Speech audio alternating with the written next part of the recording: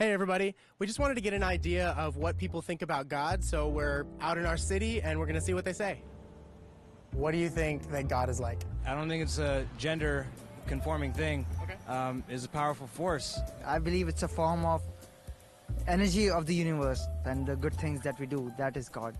God is everything. He's total for me. I don't know. Probably it's big. Yeah, it's smart. What do you think God thinks about you? I think God thinks I'm like an average human being. He just sees everyone the same, so I guess like I fit into his like, oh, you're fine in my eyes. I don't think God spends time thinking about me. He or she's kind of above thought, so I really can't say, because if he created us, then he must love us regardless. What do you think God is like? I don't really spend a whole lot of time thinking about God. God is a powerful white light that is incomprehensible.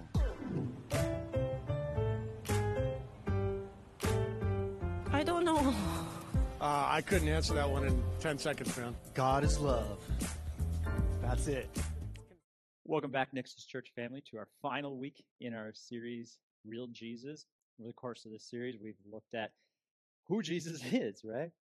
Some get caught up in tradition, they get in theology or doctrine or ideas of who Jesus is. Those are important. They help us in our understanding. But many times we get tied to other things than Jesus within that. Things that the Bible doesn't talk about, and pretty soon they become more important than what God's Word says. We've also talked about Jesus as just some good teacher or some moral example to follow. And today we're going to be looking at Jesus as more than our best friend. In our society today, we have this easy believism that if I just believe in Jesus, accept him as my Savior, and kind of admit my sins, I got my ticket stamped to heaven. But that's not what Jesus claims. Today we're going to be looking at a few passages where Jesus makes pretty explicit statements about what it means to be a follower.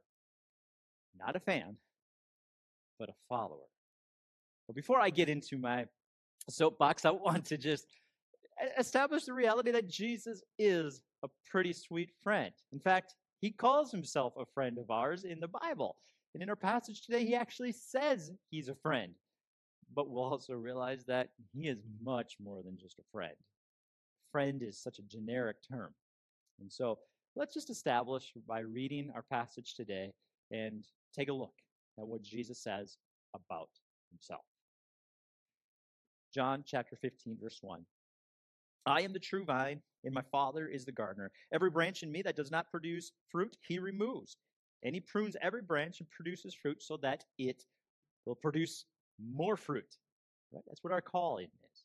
We produce fruit from the vine, Jesus. You are already clean because of the word I spoke to you. Remain in me and I in you, just as a branch is unable to produce fruit by itself unless it remains in the vine. Neither can you unless you remain in me. I am the vine, you are the branches. The one who remains in me and I in him produces much fruit. Because you can do nothing without me. If anyone does not remain in me, he is thrown aside like a branch and he withers. They gather them, throw them into the fire, and they are burned. If you remain in me and my word remains in you, ask whatever you want and it will be done for you. My Father is glorified by this, that you produce much fruit and prove to be my disciples. So we're called to produce much fruit. We'll come back to that in a little bit. See what he says now. As the Father has loved me, I have also loved you. Remain in my love. Starting to talk about he as our friend. Keep my commands, you will remain in my love, just as I have kept my Father's commands and remain in his love. I've told you these things so that my joy may be complete and your joy may be complete. This is my command. Love one another as I loved you. No one has greater love than this, than to lay his life down for his friends. You are my friend. We are his friends. If you do what I command, I do not call you servants anymore, because a servant doesn't know what his master is doing. I've called you friends, because I have made known to you everything I've heard from my Father. You did not choose me, but I chose you. I appointed you to go and produce fruit, that your fruit should remain, so that whatever you ask the Father in my name, he will give you. This is what I command you: love one another. Jesus is indeed our friend. But it's not because he just wanted to make us his friend.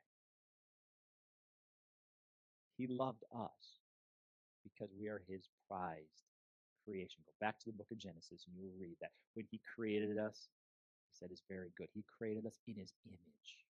We are his image bearers. He created us to have relationship with him, unity with him. And so when he says we are his friend, it's because of him, not us. He chose us. We didn't choose him. So this friendship that he has towards us, it's all him. He initiated it. We didn't do anything to deserve it. In fact, we read in the book of Romans, chapter 5, verses 7 and 8, for one will scarcely die for a righteous person, though perhaps for a good person one would dare to die, right? We understand that concept. We would die for a good friend, for a loved one. But God shows his love for us in that while we were still sinners, Christ died for us. So let's boil this thought down. Jesus didn't die because we were his friends, right? He died so we could become his friend. We didn't do anything. In fact, because of all the garbage in our lives, the sins that we do, the things that we don't do, or the things that we do, whatever it is, it separates us from God. God cannot be in the presence of evil. But because of Jesus dying on the cross, raising from the dead, conquering sin, taking our punishment, shedding his blood, covering us so that we could be pure in God's eyes, we now are considered his friend because of what Jesus did. He died for his enemies so they could become his friend. You see, a friend in this worldly sense may sacrifice for a friend, as Jesus said. But Jesus sacrificed for his enemies. A friend will fail, but Jesus will remain even when we fail. A friend may forgive, but Jesus will forgive and make new. Wipes our sins away and makes us new. A friend may last for a lifetime here on earth, but Jesus lasts for all of eternity. Jesus is way more than some friend. He's way more. And here's what I find is the issue in our culture today with the way we see our relationship with Jesus. We're just a friend of God. Here's the reality. When we just consider Jesus as our friend, as someone who came and wiped away our sins and makes us new with God, and now we can be in heaven for the rest of our life, it separates any relationship with him here on earth. We just become a fan. Jesus, you're awesome. You died for me. I'm right with God. Yay. I can go on living my life the way it is. He's a friend. He's just off to the side now. I pick him up when it's convenient for me. It's one-sided. That's not a friend. If that's how you treated any friend, they wouldn't be your friend anymore. They would stop being your friend. But that's what we've created in our society. We've created more of a fan than a follower. It's a one-sided friendship. It doesn't take anything for us to follow. Following Jesus is more than just making him our Savior.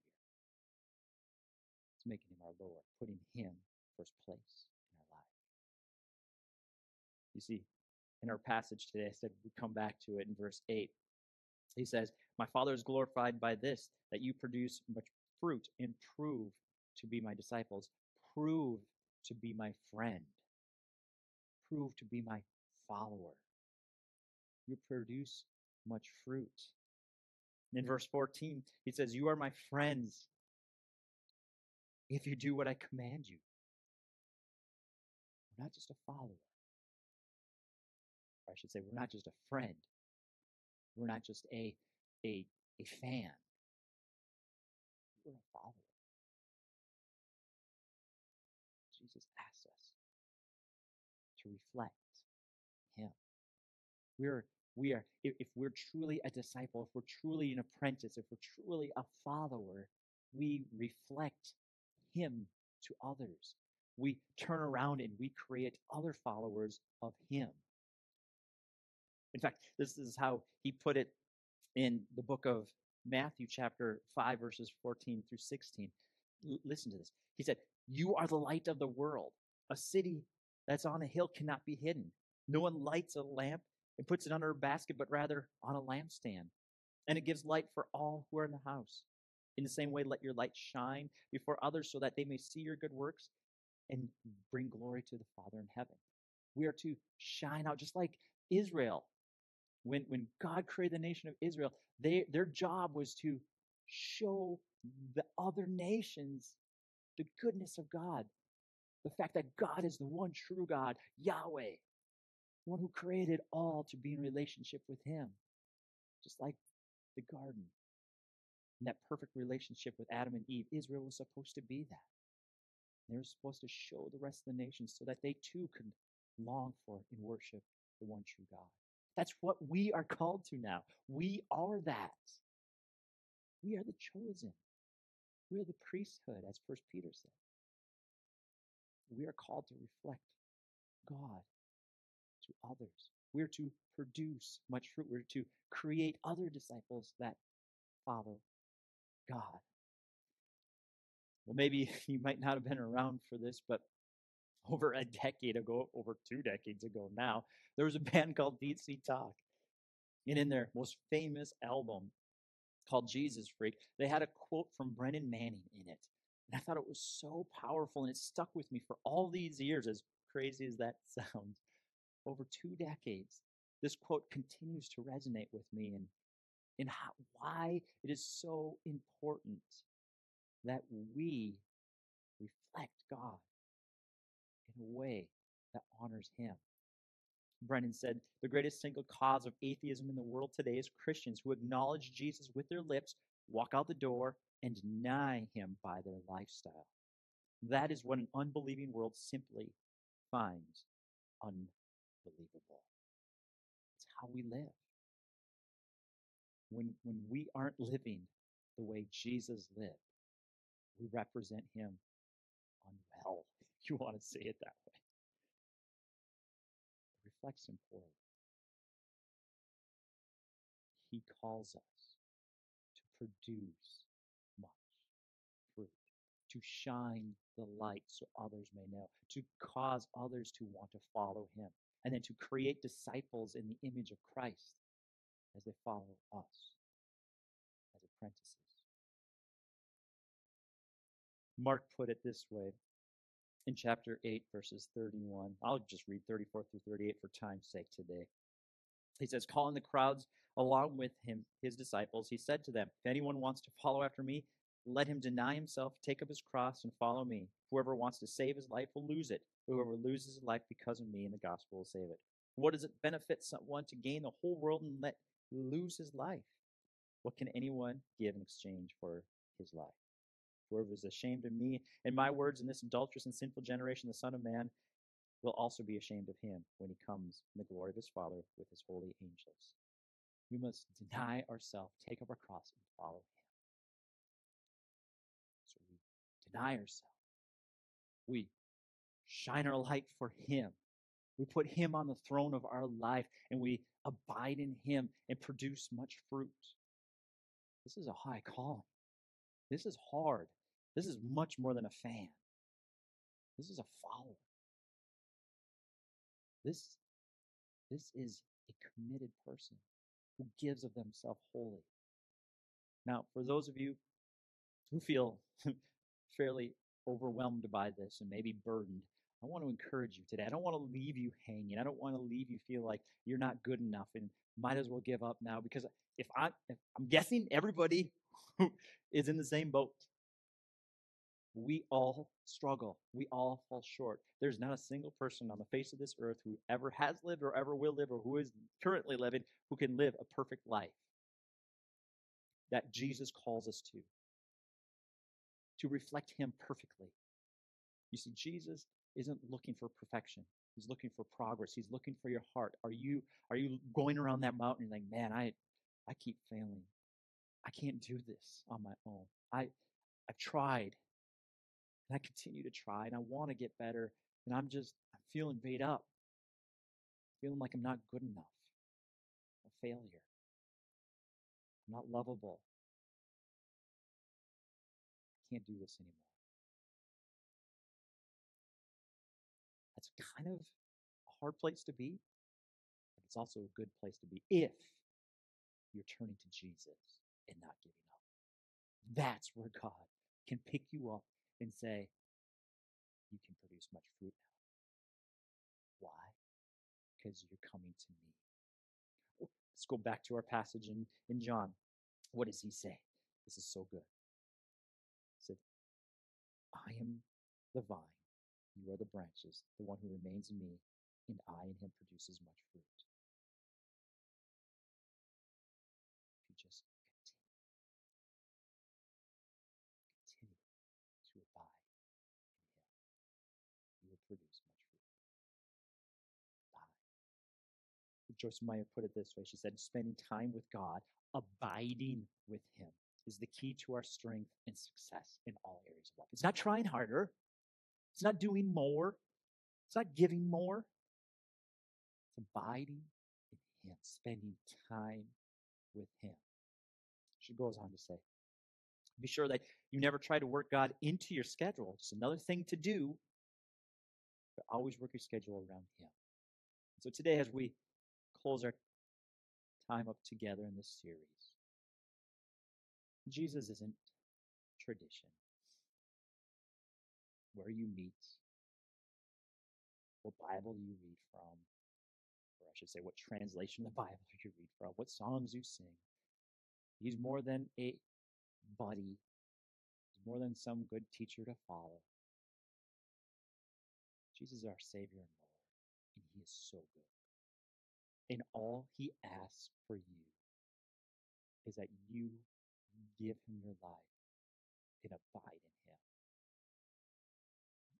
Abide in him. Spend time with him. Now, this isn't something, again, that you put on your schedule, but it's something that you desire and you want. And until you find your rest in him, you will never find your joy. It's Augustine. So today, will you abide in Jesus? Run to him. Stop trying to fight it. Stop making excuses. Just run to him. Father, I pray for every person listening today that they will understand that, yes, Jesus, you are Lord. You want the throne in our life. You want first place. You want us to bow our knee to you and say yes to you. But God, you don't do it maliciously. You do it with a heart that longs for us to desire you, that wants to give our lives wholly unto you as you have given it wholly unto us. And when we come to you, you come to us. When we draw near to you, you draw near to us. It's a promise you made across your word. And so I pray for every person listening, you will just pour out your love and your peace into their hearts, and that they would turn their eyes upon you, Jesus. In your mighty name, pray. Thank you for joining us, Nexus Church family, for this series, Real Jesus. I look forward to connecting again next week when we start our new series.